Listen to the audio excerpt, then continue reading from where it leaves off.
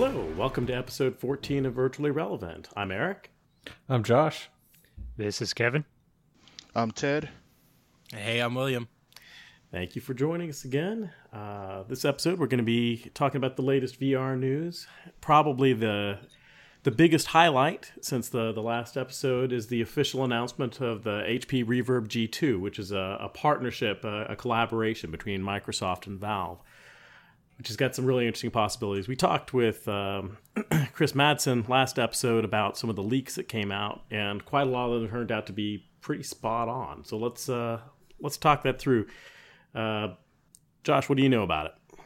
The reverb it put me on the spot, Eric.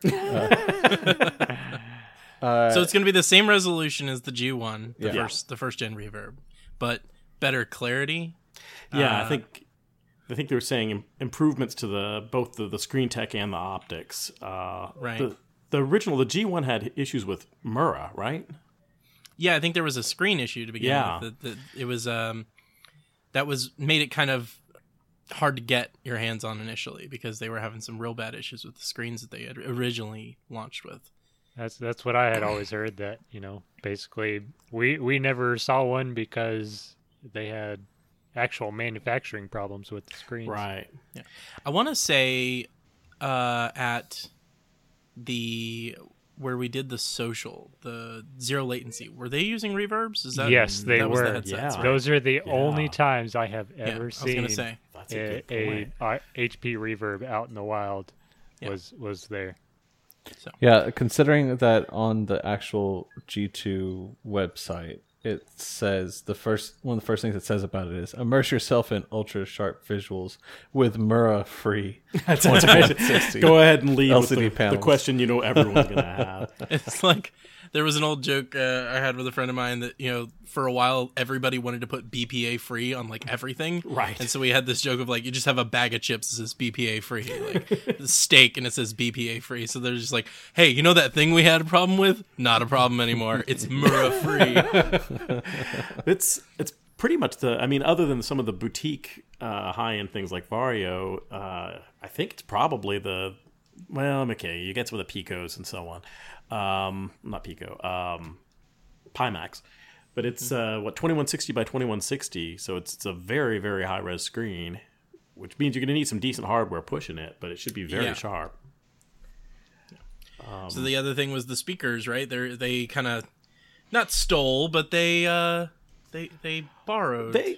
Borrowed with permission. It's a collaboration. It is, and I know when Ben from Road to VR was testing them, he was saying that they looked identical, but they didn't sound quite as good. The bass wasn't quite as good, and they said, "Yeah, that's all software. It's identical hardware, and when we're done, it's going to sound exactly the same as the Index speakers." Good. That's great. I want everyone to steal the Index speakers. I love them.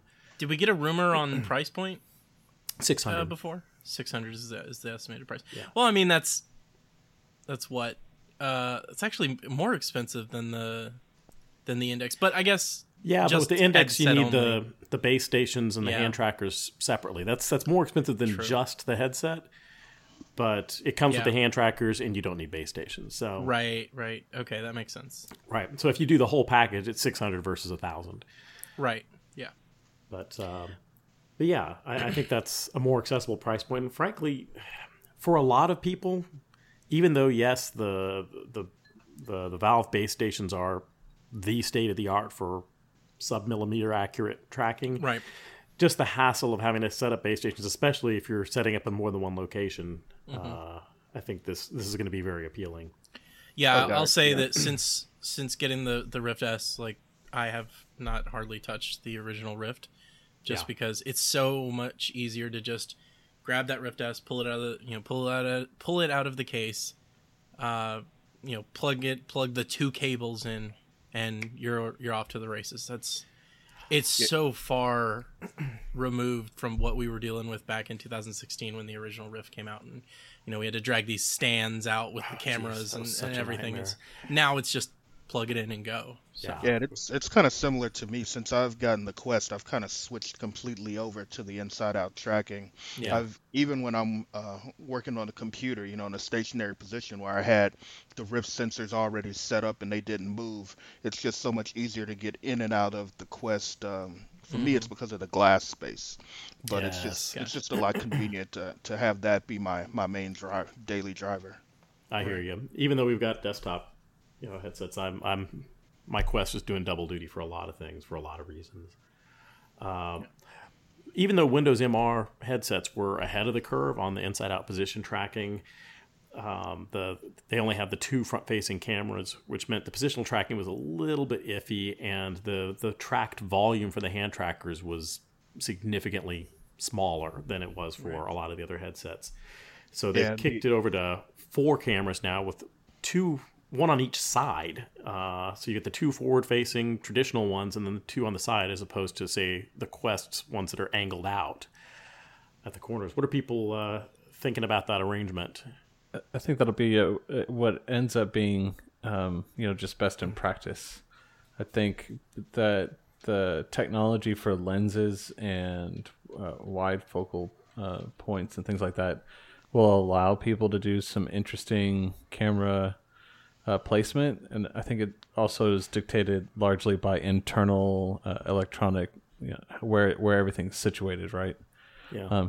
I do find it interesting that HP claims that the tracking area is infinite, That because does seem bold.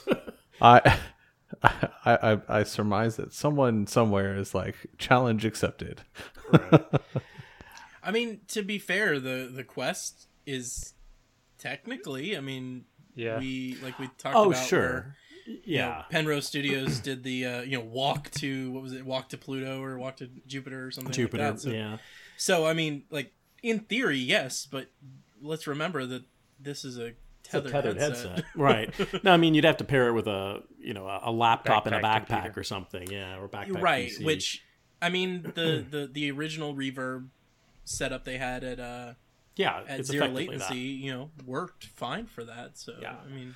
I'd be really curious It's once this is out, if we can get our hands on one. I'd love to do a head-to-head Side-by-side. comparison between, say, the Rift S tracking, where it's got the 5 cameras, at the 4 at the angles and 1 at the top, versus this, seeing whether where it can track your hands better on one than the other, which is better at positional tracking in a space. Right. Because it's an interesting choice. There's definitely some pros to having 2 of the cameras front facing, as far as doing like pass through and so on. But anyway, the off ear speakers are great. The higher clarity, the 2160 by 2160 screens should be amazing. The other big complaint with the WMR headsets is the hand trackers were terrible. They were just absolutely awful. And it sounds like they've made some significant strides with these. Road to VR was not able to test with the new hand trackers, so I guess it's to be determined. I don't think anyone outside of the company has gotten to play with them yet. On the positive side, they've gone to a joystick instead of the glide pad. They've gone to more of a touch style design with the ring and the holster. No capacitative touch, which is a bit of a disappointment. They are still rocking 2 AA's per controller instead of 1, which means it is going to be heavier. But at the very least, they are aware that the old trackers were not great and are taking a second cut at it. So I'm ready to be very open-minded and give them a shot. As long as they take the Cosmos controllers and do the exact opposite, I think we'll be all right. I think that would be a good starting point to walk away from. All right. Yeah, and it looks like they do have their own backpack PCs ready to go. Sweet. Yeah, HP's been one of the Omen. I think they have an Omen X not Omen X. It's Is an that what it is, the Omen X? backpack. I forget what. Yeah, it's an Omen backpack. That's their gaming brand, sort of like Dell's Alienware or some of the others. Asus ROG. Yeah, the Asus ROG, Republic of Gamers, things like that. $3,500, rocking a 2080. There you go. They're pretty cool. I like them plenty, just not enough to drop the cash on them. But Yeah, I'd not love for to personal borrow use, one but- and take it out to a football field and then just There go you nuts go. with it. Yep. All right. Other news: the Cat VR started another Kickstarter. I don't know if you guys remember, but they ran a Kickstarter for, I believe they called it the KatWalk Mini, and then pulled it partway through because they got outside funding. They're back with the KatWalk C, which is targeted at the home market. We don't know all the details. We know that their lowest tier early bird pricing is around $700, and they're aiming for a late June campaign launch. This falls into the same category of like the low friction bowl based locomotion solutions, a bit like the Virtuix Omni. It's just sort of a variation on that design. It's got kind of an interesting back brace, rotating back brace, which is an alternative to the ring that goes around the Virtuix Omni. Right. Think of it more like the Ready Player One Sixer setup, where they'd step in, strap on to the backpack, and then they had their space there. It's a little more like that than sort of stepping into this guided platform on the Omni or the Infinitec. I have not gotten to try the KatWalk. Josh, have you? I had a brief interaction with it. My other business partner spent a little bit more time with it. They the anecdotes, it's a solution to locomotion. I think we talked a little bit in the past about the different options. If anybody was more interested, check one of our previous podcast recordings. But the attachment point following you behind you tends to give interesting critical failures, if that makes sense, when you're moving and if you slip and fall or something like that. So I'd be interested to see how the KatWalk C differs from the previous models. Right. I mean, on the one hand, they've got another chance at refinement. On the other, it's miniaturized and I presume lower weight, which may mean some lower stability. But I definitely want to try it, but I have not found a locomotion solution that feels like a silver bullet to me at any price point. So, I mean, they're all going to be a matter of compromises. I'm not a huge fan of the low friction ones, but I haven't found one that I am a huge fan of, so I guess I'm still waiting on that front. But in the interim, for niche uses like arcades and training, there's definitely a place for them. So. Yeah, I mean the thing is, the bigger locomotion solutions, the track pads, the omnidirectional treadmills, the Cat VRs, they are fun to use, and in my experience and the anecdotes I've heard, fun to use, not so fun to own. It's great to go and do it. Whether, like you said, at an arcade or at a standalone kind of place, or if it's a part of an experience, that's one thing. But the real estate in your house and everything like that, it's just it's a hard sell right now. So. As someone who had a Virtuix Omni sitting in his living room for quite a long time, it's a really hard sell to dedicate that much floor space to a locomotion solution. So it better be a home run if you're going to do it. Yeah, because it looks pretty small on the website, but it looks like the actual footprint is 7.5 square feet. Yeah. Which is pretty significant for like a living room. Right. Mm-hmm. No, I mean with like the Omni, you had the additional space for the non-slip area when you're stepping off to put the shoes on and on. I mean the overall footprint ends up being significant because you also want some space around it for your arms to swing around. And it kind of has to be in the middle of the floor a bit. Yeah, and your computer setup and so on. So for the end user, like just the general consumer, I'd say if you're the type of person that has room in their house for a home gym and you're going to replace one of the things there, or you're looking to create a home gym and, reconcile the idea that this is a very physical, very active experience. Another reason why people tend to more enjoy it as an experience rather than owning. You're probably fit the demographic, but most people are not going to have a VR room, let alone a VR room with additional space just for a stand-up locomotion device. Yeah, this could definitely stand in for a treadmill or an elliptical.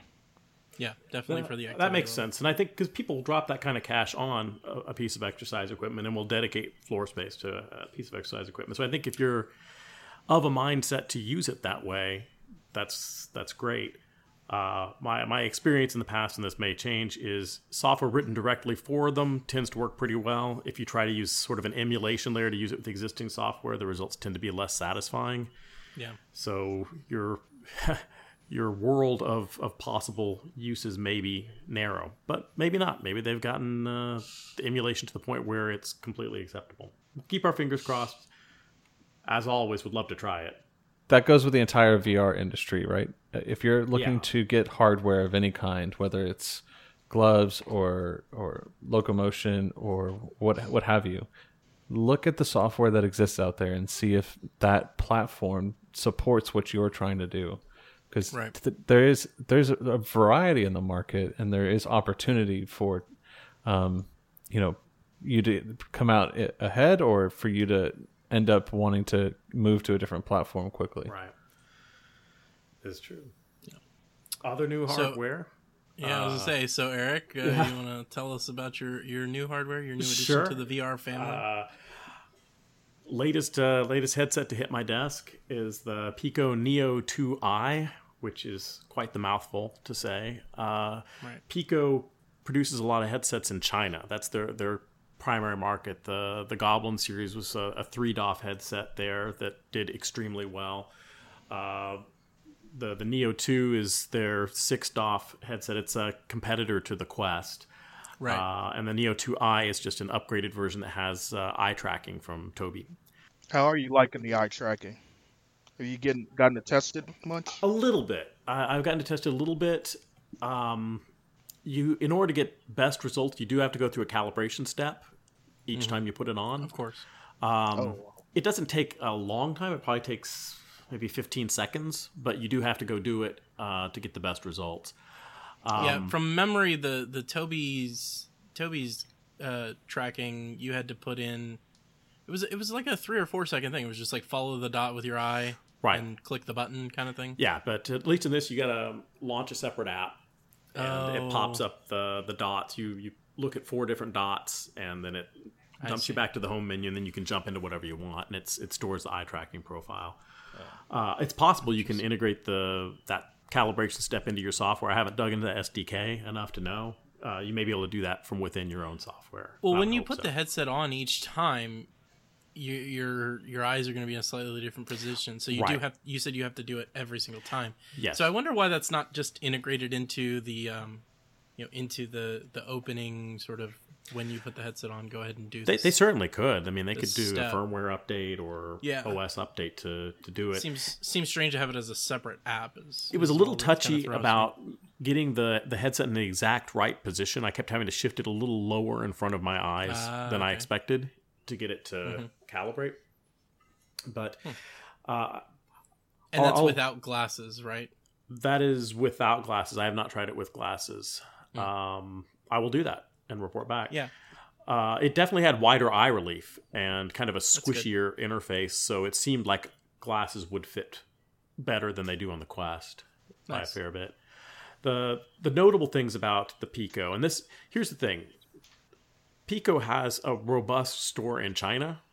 They do not have a store of any Right. note in the US. I mean, there's, I think, 4 titles in their store because all their software is written in Chinese. And they're not really looking to compete in the consumer market in the US for any number of reasons. Right. So they're targeting enterprise use for things like training or Right. media consumption at at booths and things. And for those purposes, it's definitely an interesting solution. It's got some pros over the Quest. It has a significantly higher resolution screen.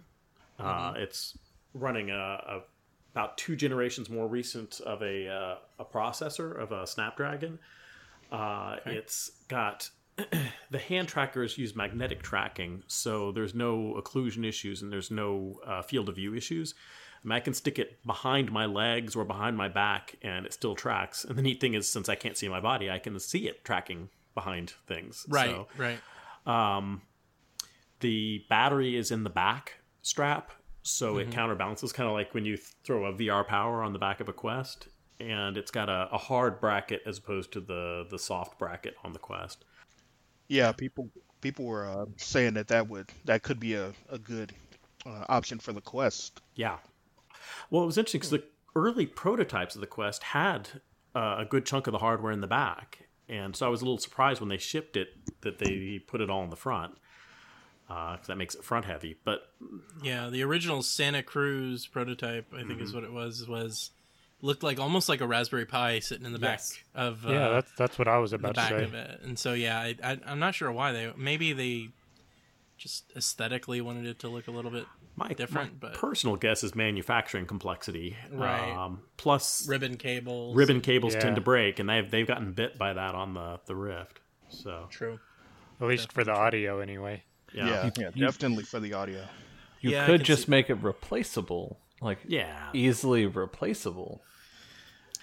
Hint, hint. Cough, cough. Well- Nudge, nudge. Well, Josh, we've had this statement before that the Oculus is sort of the Apple of the VR world. And when's the last time Apple made anything that's replaceable on their hardware? So, just saying. It's replaceable. Just go to the Apple store and Yeah, buy a it's new one. replaceable. Buy a new one. Oh, I'm sorry. Your F key seems to have fallen out. You're going to need a new $3,000 laptop. right. I'll report back as I have more time with the Pico. But early impressions are that it's more comfortable. Right. The screen is definitely sharper. The sound is definitely better. Position tracking seems pretty solid. I think not quite as good as the Quest. Hand tracking is pretty good and has no occlusion issues. But the hand trackers look terrible. They're heavy. They're ugly. They don't have replaceable batteries. You have to charge them, kind of like Vive wands. And there's no hand tracking as far as like raw hand tracking, and it seems unlikely given they've only got the two front facing cameras that they'll do it. So, And So speaking of the Oculus, Quest, go ahead, Ted. Speaking of Oculus, and having their own app store, I heard the Neo has its own app store as well. Have you heard much about like the side loading options for them, or how easy it is? it's not hard to sideload stuff. The US based store that they have in it at the moment has, I think, 4 titles in it. It has like Bait and O-Space and O-Shape? O-Shape, sorry, O-Shape. So the store is lacking, but Yes. you could in theory sideload pretty much anything you want. Now, So it's Android based? It is Yes. Android based. You could not sideload like Quest software. It has to be compiled specifically that was going to for be it. my question. But it will run the Goblin family apps. I have a couple of 3DOF apps in Chinese that I can run on it, and they run fine. But it seems like a waste of the hardware. And I've seen they do have the SDK already on their Yes. site for Unity. So it Yeah. does look relatively easy to build for it or to convert your build for it. Yeah, That's what I was going to say. Is hopefully it's a fairly simple process for developers, especially those on SideQuest, to be able to just recompile and publish for that platform. That would be a real big help for them. Price point, Eric? What's the price point on the Neo 2? Ooh, let's see. The Neo 2 without the eye tracking, I believe, is 700, and then with the eye tracking, it's 900. Okay. So it's, But again, they're targeting enterprise. They so are. It's not I mean, necessarily a they're problem. not selling software that they can take a cut of. Exactly. So it's enterprise. So it makes sense. And then also the Pico has a card slot and a memory does, expansion yes. slot, doesn't it? Yes, it does. Okay. Interesting. And if I remember right, when I asked at the conference we were at, I think it can go up to 256 gigabyte expansion. That's pretty nice. It's So definitely speaking of- more open in the sense you don't have to throw it into developer mode to sideload stuff onto it. You're allowed to resell it.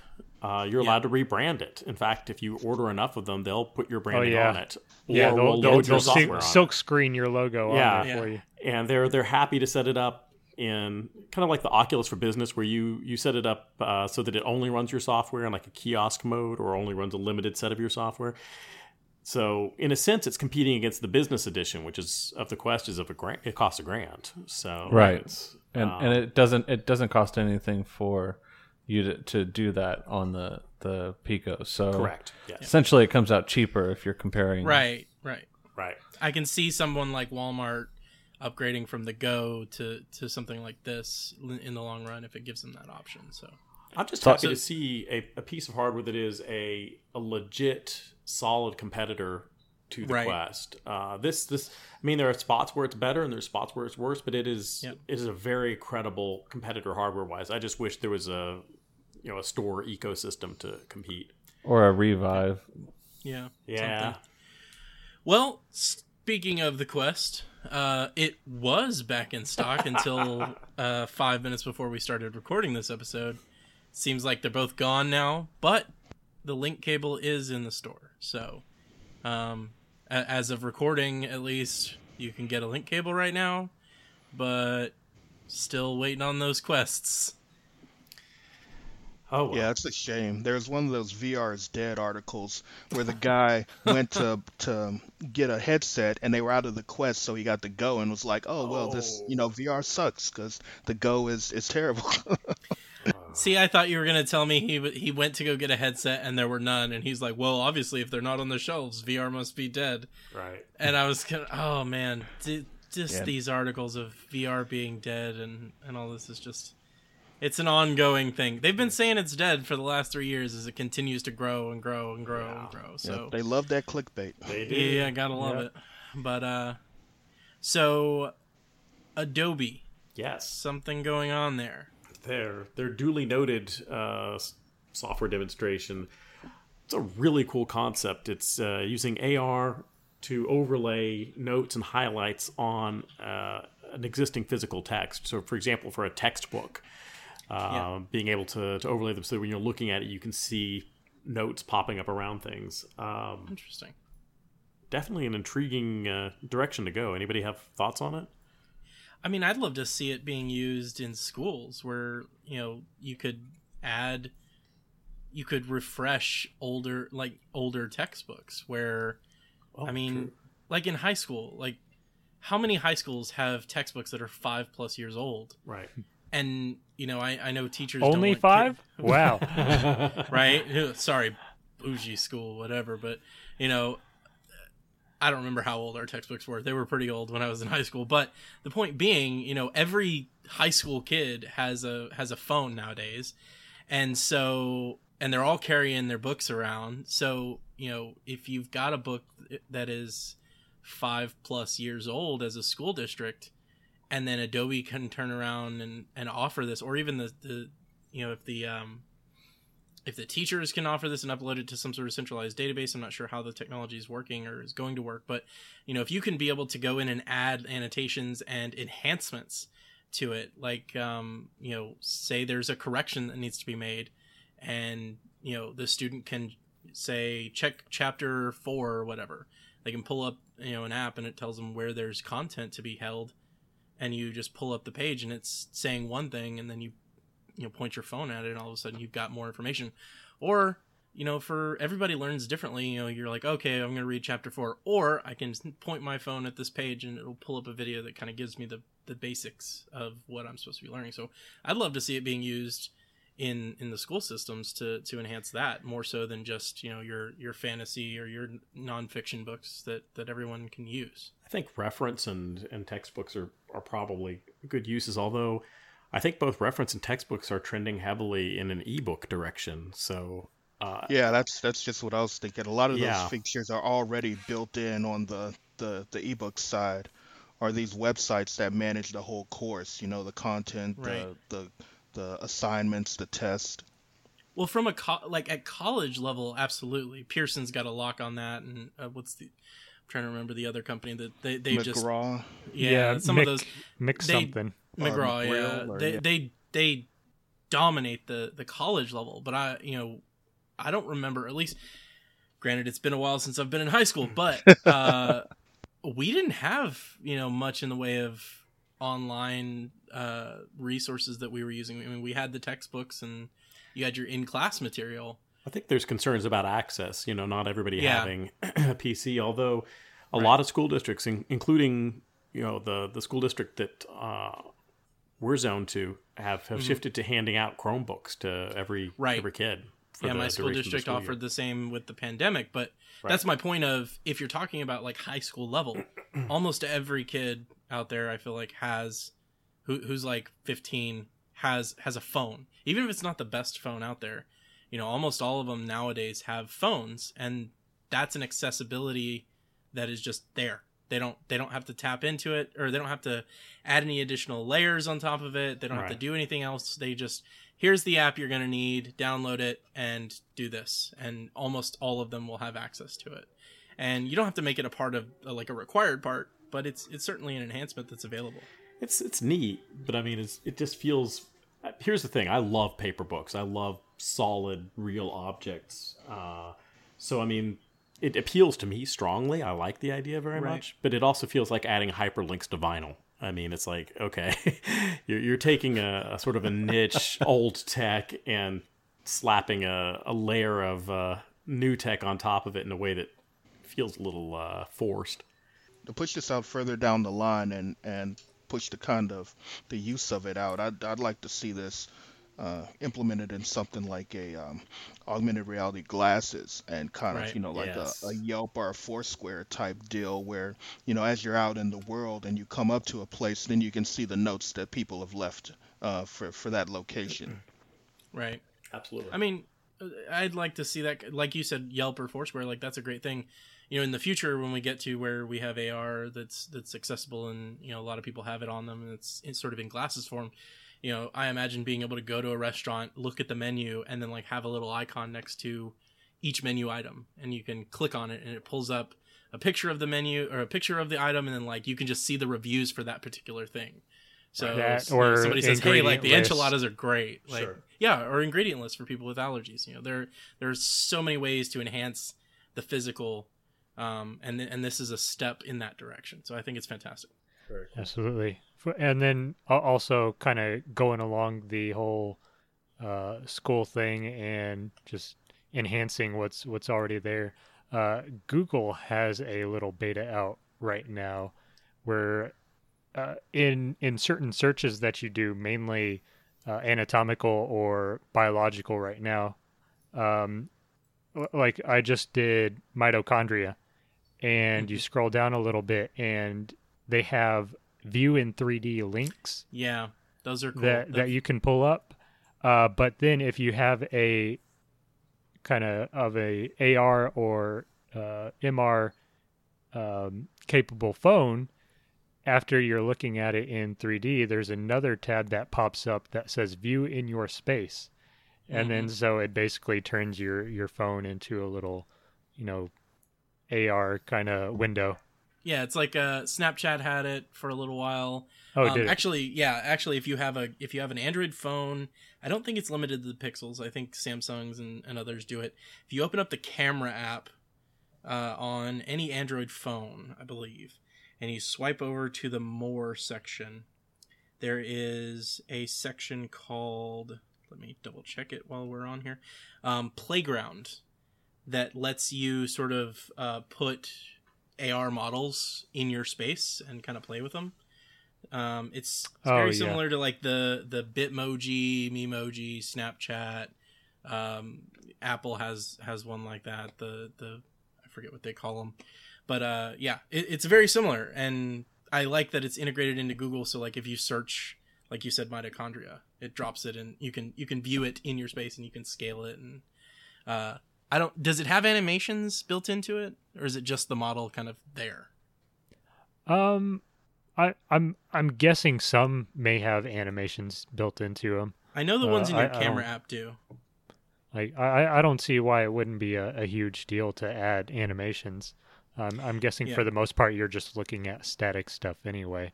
Right. But, like around the time of the last Star Wars movie, not the most recent one, but the last, not the Last Jedi. Yeah, I don't remember, whatever there. The previous to last one, episode 8, they had you could like drop in droids and porgs and things like that, and they were animated and they had sounds and stuff like that. So it's them expanding upon that and building it into the search, which I think is really cool.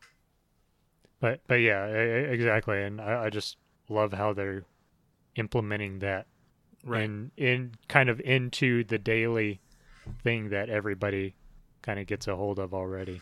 Right. But so personally, I've actually been hearing stories of more and more people actually getting their hands on headsets. I've got two posts recently, or people have mentioned to me that that people have gotten their hands on headsets. Have any of y'all heard anyone else actually getting their hands on headsets? I've had someone ask me about a headset recently, asking what they should get, but not as of late. Not anybody on like my Facebook friends or anything like that. Generally, I'll be one of the first to hear because they all know I'm pretty deep into VR. So yeah, that's kind of the other thing too. I know a decent number of people who got headsets for Christmas. Yeah, that was a big one. Right. And I think it's just availability lately. It's Yes. Some people have been getting them, people who've been trying for a while, but if it's just kind of a spur of the moment, like, oh, I'll try VR. I don't think we're getting a lot of those just because people aren't frivolously spending as much as before with everything, the uncertainty going on, and just availability too. I can tell you a lot of people are buying headsets. Yeah. Oh no, I don't doubt that a lot of people are buying headsets. It's just a matter of getting them now. Like we've said with the Quest, the last few times we've mentioned it on this podcast, the Quest was in and then immediately out of stock. It would have been really interesting to see what the uptake would have been in 2020 without COVID. Yeah. Because I mean, there was the Quest was selling as fast as they could make it. They were talking about doing this sort of a Quest S refresh. So I mean, it's unfortunate that it's been supply constrained, but the virus has definitely made people more interested in remote collaboration, remote learning, or virtual tourism. Really, just being able to feel like you're getting out of the house when you're trapped in the house. So it may end up being a long-term positive for VR. I've heard of a big push coming from the Asian market over here to the U.S. for the Pico. Yeah, that should be kicking up here pretty soon for the headsets as well as the e-commerce marketplace. Right. Well, I can definitely say that having conversations with people about VR that I haven't talked to them before about it, they don't automatically assume I'm talking about Lawnmower Man or something. Right. So well, that's good. It's definitely permeated the culture to the point where we're seeing, augmented reality in Westworld and things like that. There's just these little touch points everywhere that is making it so that it's more normal. Yeah, I mean they've been pushing hard on like YouTube ads and things like that, like we mentioned before. Yeah. So continuing the hardware track. Ted, before we started, you were talking about this VR hamster ball. Yeah, it's pretty crazy. Just popped up, but I guess it's a different solution to the KatWalk and the Omni treadmills, where it's like a giant 10-foot simulator ball that you go inside of, and I guess the size makes it a little easier to run in place, where it's just kind of set up on a stand. And now, is this something old? Because I swear I saw something many, many years ago about what essentially was VR at the time. And that was one of the things that I remember seeing was this giant hamster ball that people could get into. And it made me think of I forgot the name of the game, but in American Gladiators, there was a version. One of the challenges they did was, the players would be in these big, huge hamster balls and stuff and run around a course, and that's what it made me think of. But Yeah, it But looks like they've been around at least since, or they were around in 2013. So yeah, definitely could have seen it a while ago. Yeah, okay, Yeah. there's a video on YouTube with 350,000 views of them in 2009 doing a wireless VR, nonetheless. yeah, and that was the other, like, obviously you're inside of this giant cage, Right. Mhm. so there's no way to get the wires in there. So Right, this right. was, the computer was sitting right outside the ball, Mhm. and it was streaming everything into a little headset that Yeah. the user was wearing. I would. So And I'm curious if this was the impetus for the VR hamster balls in Ready Player One at near the end, because I still maintain that that's a pretty good option as far as VR locomotion goes. So I definitely I'd want love to to try it. this thing. The only thing I could see where it might trip you up is if you get some momentum going and then try to stop something. and then try and stop. and, Yeah. and that's what the major downfall of it was. Yeah, right. just woo woo woo woo. Looney Tunes style bodily harm. Yeah, but I definitely would love to try it because But- it's a neat idea. Of course, it's something that's even less likely to be a good fit in your living room, but for location-based stuff, it could be a really interesting choice. Or Right. if somebody puts like a motorized wheel on the outside and There you turns it go. Oh on. God, There's your treadmill. that's premeditated murder right there. But so somebody had mentioned before the Polygon HQ. Yeah, that's the full body tracking system. Okay. Looks like as far as full body tracking goes, there's usually like some weird kind of off-putting stuff going on, or what's called uncanny valley kind of in the model that you get. But this one Right. is almost a one-to-one recreation of the body movements. It's one Nice. of the best ones that I've seen so far. It's using what 5 tracking pucks? Yes, and it requires you to use their gloves as well. But Got it. you have Yeah. tracking puck on each foot. You have a tracking puck on your waist, and then one on each hand. And that's Okay. definitely enough points to do high quality body tracking. And I mean, I've definitely seen some truly awful IK, inverse kinematics in my time. So I'm excited about better quality body tracking. Right. But I mean, for consumer purposes, I think we're going to have to go optical or depth sensor or something, because just the idea of strapping 5 sensors on somebody's not going to be a popular choice. That and the cost alone, because the Holy trackers smoke. are still $100 $100 a a piece. pop. So that's $500 just for the trackers, plus the gloves, plus the software, I'm sure. Right. Yeah, and it's got kind of built-in integration with Unity and Unreal, so this would be like a game development team going in and doing sure. their own mocap.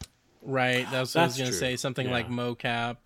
I mean, there are other solutions out there like PrioVR and Yeah. some others that are doing full body mocap.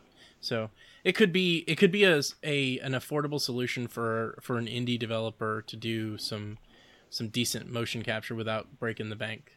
Exactly, yeah, because I think the next one up is at this level of detail is twice the price. Right. And this is actually using all valve trackers, right? It's Yes. it's not okay. Yeah, So the so promo pictures have the index in it. So Yeah, they'll be using they'll be supporting multiple different types of tracking Right. here soon. okay. Cool. Yeah, so they're more on software of IK, not the tracking, or not the hardware used in the tracking. It sounds like the gloves are their own, right? Yeah, they're gloves. Yeah, the gloves. I forgot about those. The gloves are their own, but they also use the puck trackers for the gloves currently. I believe there will be more news forthcoming. Oh, very cool. Now, for certain training applications and things, I could see it being a good solution. yeah. Yeah, it's a very solid platform, and like Ted said, it's very accurate for the price point, and especially if you're already looking to invest in gloves and you're in enterprise or education or things like that. It makes sense to have full presence, especially if you're And- recording.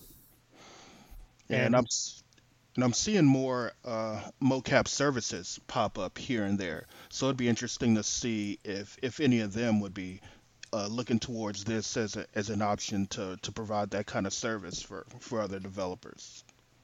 Right. And if I remember right, basically going with their like full package of all the trackers and like their high end gloves. I think it was about 5,000, but I don't quite remember on that. Yeah, you have to apply for a quote. It's just, the enterprise grade market. They tend to custom fit packages for each customer's specific needs. Well, there was two cool more news things I wanted to slip in. One was that if you play No Man's Sky and enjoy that in VR, you will soon, or as of listening to this podcast, you will have the ability to do crossplay with people playing PSVR. No Man's Sky. And then if any of you guys have tested out Wave, the social VR music platform, they just got a new round of funding, so they should be doing some really cool new concerts with headline bands and names that globally recognized in VR. Cool. Yeah, we definitely know the guys over there at the Wave. So that's they're good folks, and big congratulations to them on that score. Yeah, I checked out one of their recent events, so it's pretty neat. They've got some cool environments going on in there now. Some cool stuff. And then that's kind of interesting with the with No Man's Sky. Was it that VR couldn't crossplay, but like PC, regular PC and console 2D could? My understanding of it previously was you could play on PC in VR with PC players that were not VR. You could not play cross-platform with PlayStation players on any mode. So you couldn't. Gotcha. There was no PC PlayStation crossplay. Now it looks like they're opening up full cross-platform play altogether, which is a trend from the gaming side of things. Is a trend that PlayStation is finally creeping into. They've been the worst about cross-platform for the long time, to the point where Microsoft actually used it against them in this most recent generation. They were like, well, we're fine with cross-platform play.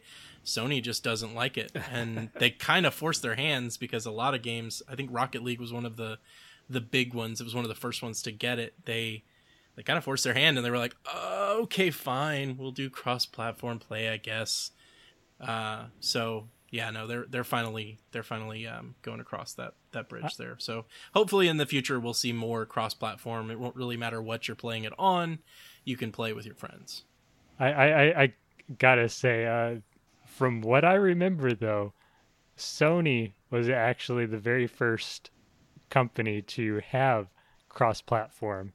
If I remember right, it was Final Fantasy 11, their MMO. PlayStation 2 could play with PC. Oh no, this absolutely. was back in 2000. Yeah. EverQuest Legends of Norath or something that. They had you could play PC, I think. You just dated yourself, Josh, just so you're, I don't care. So you're aware. But no, I mean, there have been cross-platform in the past, but it was here and there, spotty at best. And Microsoft really leaned into that in the last console iteration. So they were able to say, okay, well now it's not us, it's Sony that's the problem. And so that's a bunch of gaming politics. But with that being said, thank you guys for listening, and we will see you on the next episode. See you next time. Stay safe. See you, everyone. Have a good one. Thank you so much for listening to this episode of Virtually Relevant. If you liked it, please consider rating and reviewing us on your favorite podcast app.